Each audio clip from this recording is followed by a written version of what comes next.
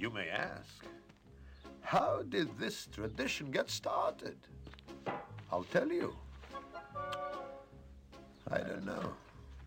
But it's a tradition. And because of our traditions, every one of us knows who he is and what God expects him to do.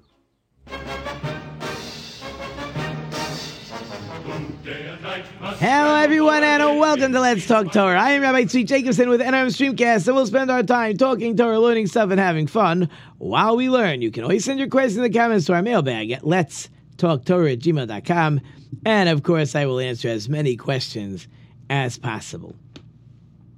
So we're really continuing from the last show. I mean, if you didn't listen to the last show, it's good to catch up. We started touching on charity. We're going to spend more time. As we said, this is the season for charity, getting ready for the high holidays. The Torah portion is talking about charity.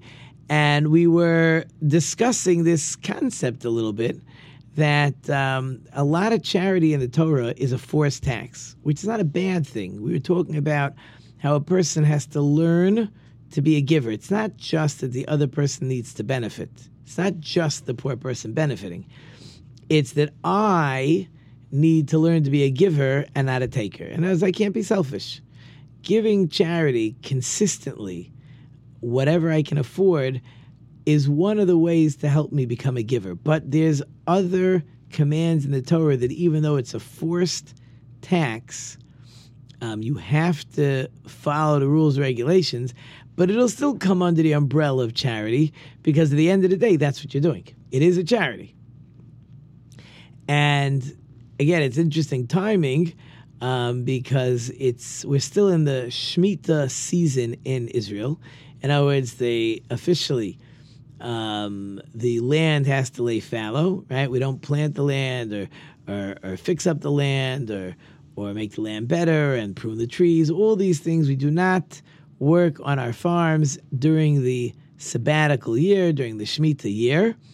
And actually, there's another fascinating law that happens at the end of the Shemitah year. We're going to get to that in a second, of course, but we want to remind everybody, especially all my dedicated listeners, who I know you guys love the show, but I do need your help. If I could ask you to go to my homepage, there's a bunch of levels to donate. If you can help the show, we can spread our message. We can let more people find out about the show. We can pay to keep the show going. All these things are important to all of us. And if you'd like, there's a box there. You can leave your name. I'll give you a shout out. We can do a memory of, a happy birthday. Whatever works for you is all appreciated. And in advance, I thank you. But let's talk. We want to talk about Shemitah. So it is interesting. I guess there's two parts about Shemitah that have to do with charity. Number one, let's say I have an apple orchard. So the poor person can come to my orchard during the Shemitah year and take as many apples as he wants, as my field is ownerless. Now, I'm not exactly giving, but I am watching people take my produce, right? And I have to be happy about it. And I can't fight with them. And I can't lock the doors. And I can't put up gates and fences. And I can't threaten them. And I can't yell and scream at them. So the Torah demands that my field is ownerless. So it's an interesting kind of giving. It's a forced tax in as much as that they can take whatever they want. It's not an amount. If I'm a wealthier farmer, I have more orchards. If I'm a poor farmer, I might have less orchards. But I have to leave my stuff for whoever wants it. So the whole concept of Shemitah is to help me remember it's not mine. As we said in the last show, I'm a steward of God's money. He gives me more. I have a responsibility to give away more. I'm a wealthy person. I have an even greater responsibility. I'm a poor person. I still have to give, but obviously, what should I do if I don't have so much to give? So the idea of Shemitah is that God says it's not your land, right? Don't get worked up that somebody's taken these apples. They were never yours in the first place. God says, I I let you have an orchard. I let you make a good, nice living from it 6 out of 7 years. But the 7th year, you're going to make it ownerless. Anybody who wants can come and take, because you need to learn it's not yours. It's always mine. But I only give you the lesson every 7 years. Every 7 years is a pretty good lesson.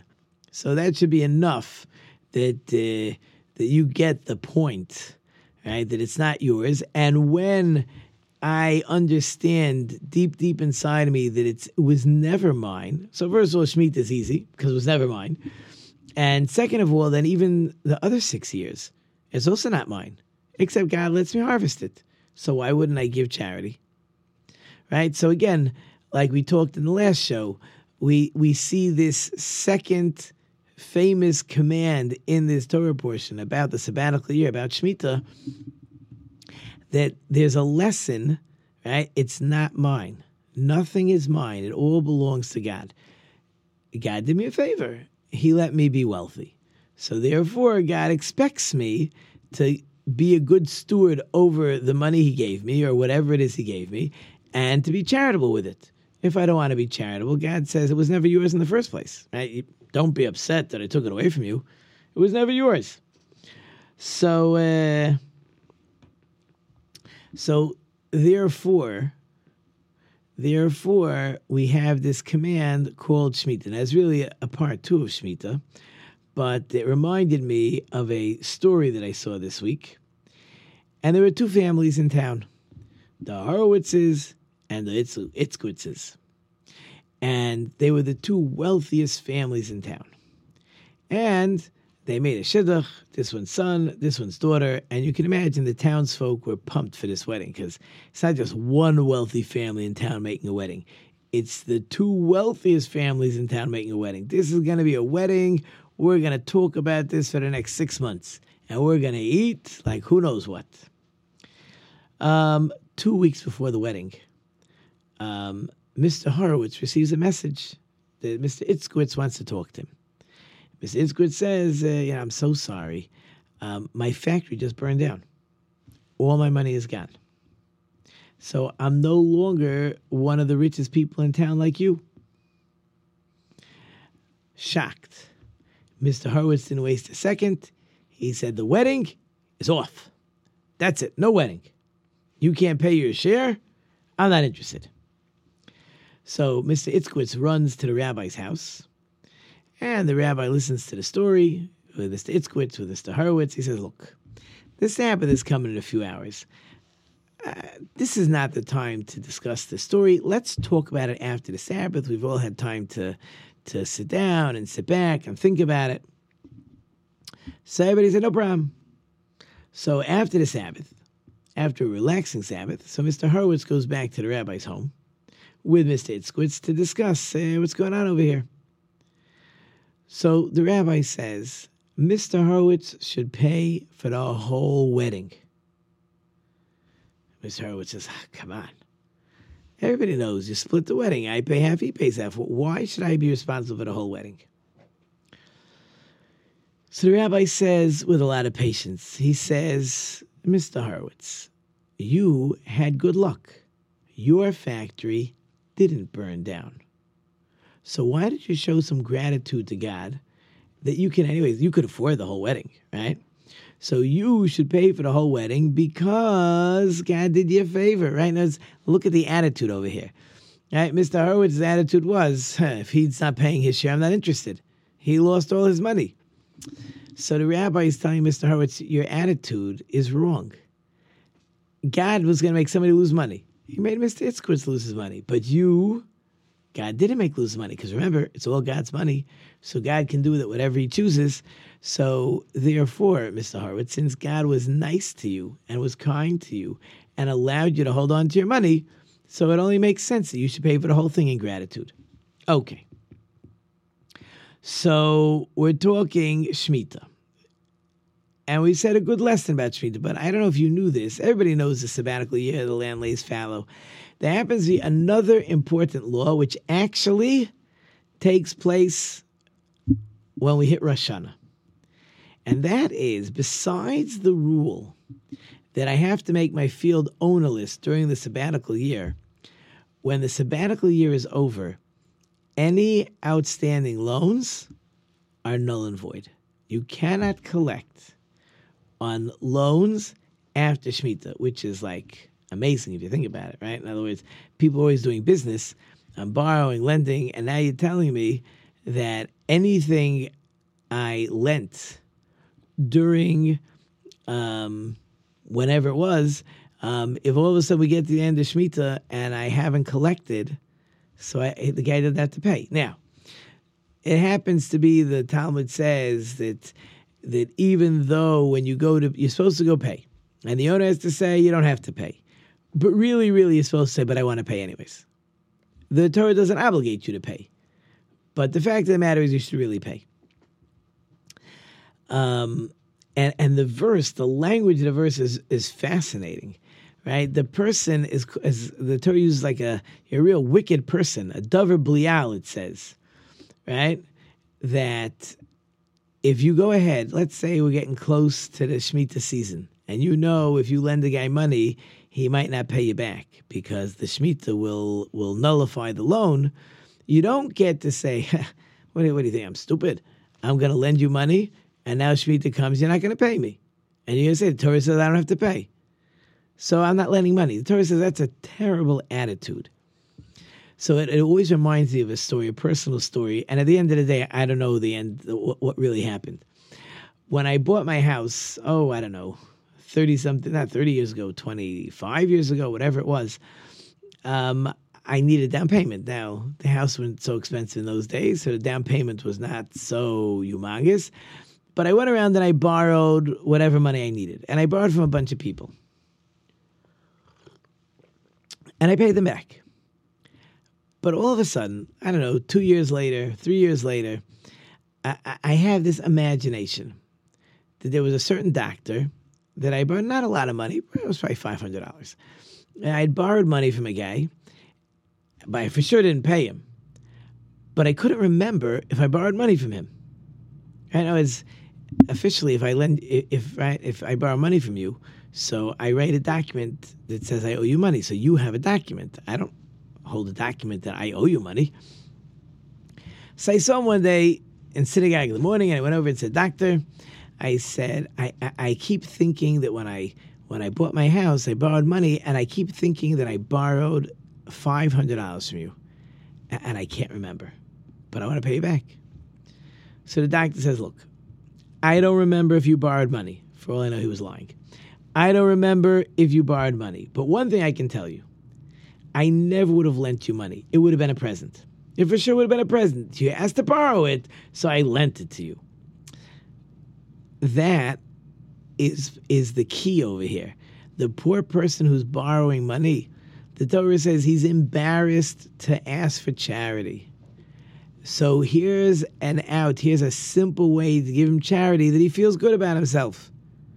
He borrowed the money. Okay, the Torah says you borrow money. When Shemitah comes, you don't have to pay it back. The guy's not making a plan. He's a poor person. He doesn't want to take straight out charity. But here the Torah said, hey, I got a great way. Give the guy charity. He thinks it's a loan, so he's not embarrassed. But he doesn't have to pay you back. So you got to give your charity. You did it in a nice way. He saved face. Very beautiful. Now, it happens to be the Great Hill came along and saw it was a problem. The fact of the matter was that people were having a hard time lending money. So he created something called a pruzbul. A pruzbul basically means that I give the court all my documents. I make the court responsible to collect. As I, as an individual, cannot collect on a loan once Shemitah comes and says the loans are null and void. But the court could collect. So as long as I give the court the documents or the rights to the documents before the end of Shemitah, so then the loans are no longer null and void and they can be collected. So this pruzbul, some people write it before Shemitah starts, but for the most part, people will actually sit down and write these documents. They usually have photocopied documents, very simple documents.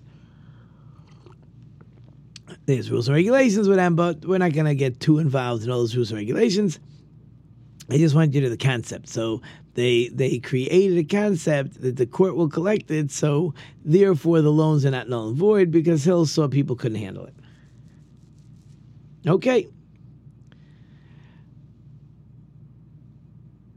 Now, the verse continues over there, by the way, very interesting verses.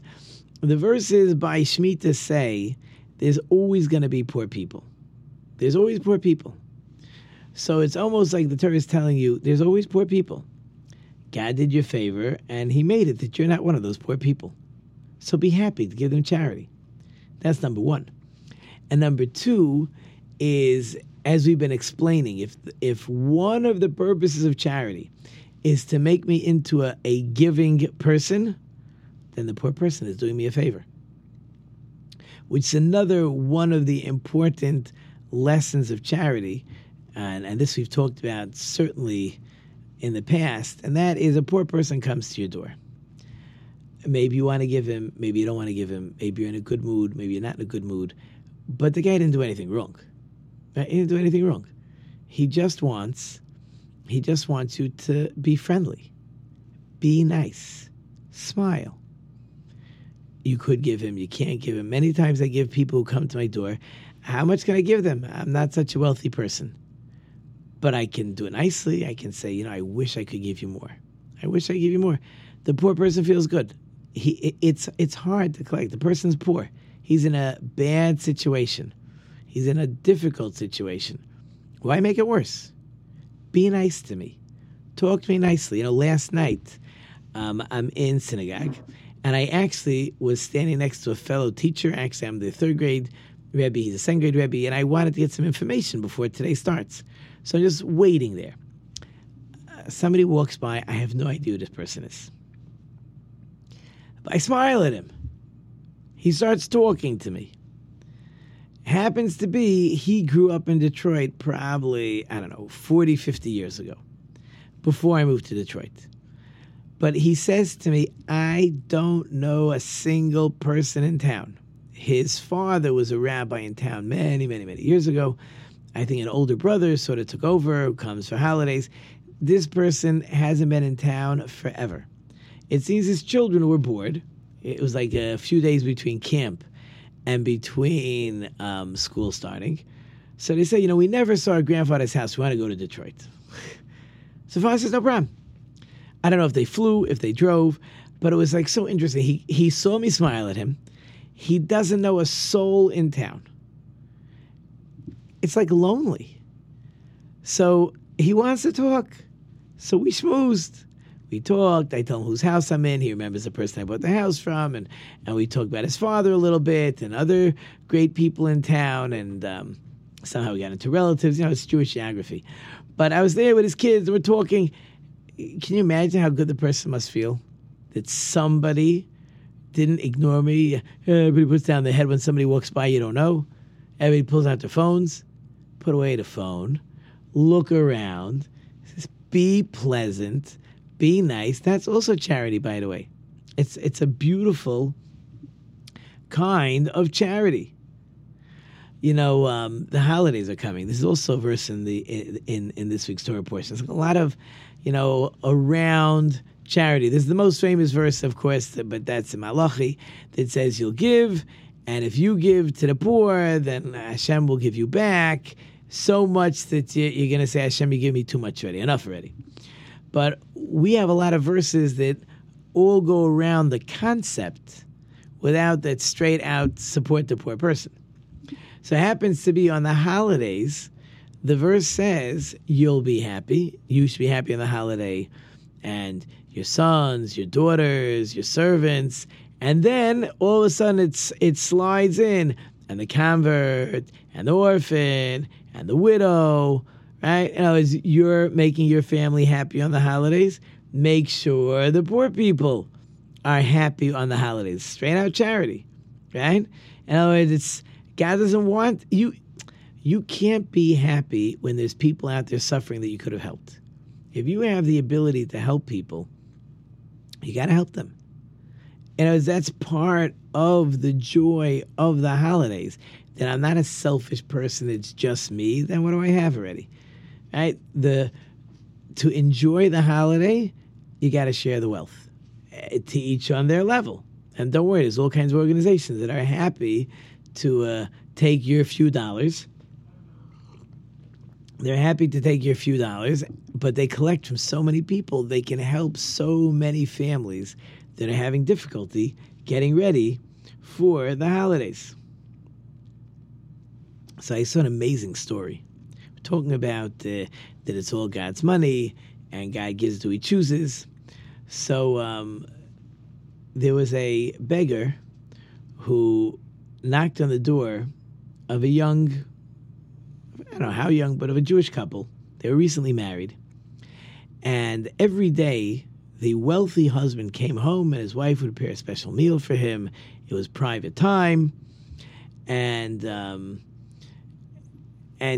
wife tried to make lunch as pleasant as possible because she knew that her husband in his earlier years had been a poor man.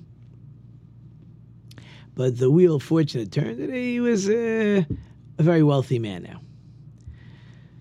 Now, interesting enough, they had been married recently. They didn't really know too much about each other's past, but they're married. There was a knock on the door, and people always came to ask for help. And the wife goes to the door, and she opens the door, and the man says that, please have pity on me, please have pity. I'm starving, I must eat. And the husband tells his wife, please bring him in. And he gives his whole plate of food to this poor person, and the poor man demolishes the meal. He was obviously starving. He just demolishes the meal. And he leaves. And afterwards, the man leaves. And the man sees his wife is like very nervous. It can't be the husband's thinking that a beggar ate the meal, because she's a very charitable lady. She enjoyed when he gave charity. So what was bothering her? So he asked his wife, please tell me, why are you so upset? What's bothering you? So she says, I don't know if you recognize that person coming in. There's no way you would have recognized him. But this is not my first marriage. And my first husband, I wanted to give, a very stingy person. And one time, there was a person who knocked on the door, and he was begging. He said he was starving. He hadn't eaten in days. Could they please give him a little bread? And her first husband yelled and screamed, get out of here. It's my lunchtime. Come back later. What are you doing over here? And soon after that, our wealth took a downturn. My husband became poor, and he became so poor, he said to me, no point in us being married. I can't take care of you. I'm going to divorce you. You move on with life, and I'll move on with my life. So she says that, it was rumored that my husband just was a pauper collecting door to door, and I never saw him again. I moved here. We got married until today. That person that knocked on the door was my husband, my first husband. So she said, that's why I'm a little like, I see, that the difference is you were so generous. He was so stingy. He's knocking door to door. So you're so kind. I'm so appreciative. So her husband says, I did recognize your husband. You know why I recognize your husband? Because I was the poor guy that knocked on the door. I was that poor guy that was starving, and your husband threw me out of the house. And look how God made the world turn around. Now he's the one coming and begging, and I'm the one that they can afford to give. So as we said, right, it's all God's money. But I have to be a good steward with it. Okay, music is playing, of course. Hope you enjoyed it short and sweet. Thank you, of course, all wonderful sponsors listening. I can't do it without you. Thank you on the production team. We have David in the back. I hope I've left you with some food for thought. Until next time, I am Rabbi Tzvi Jacobson. You've been listening to Let's Talk Torah on NRM Streamcast. Until next time, don't forget to think about it. For the world we're gonna make.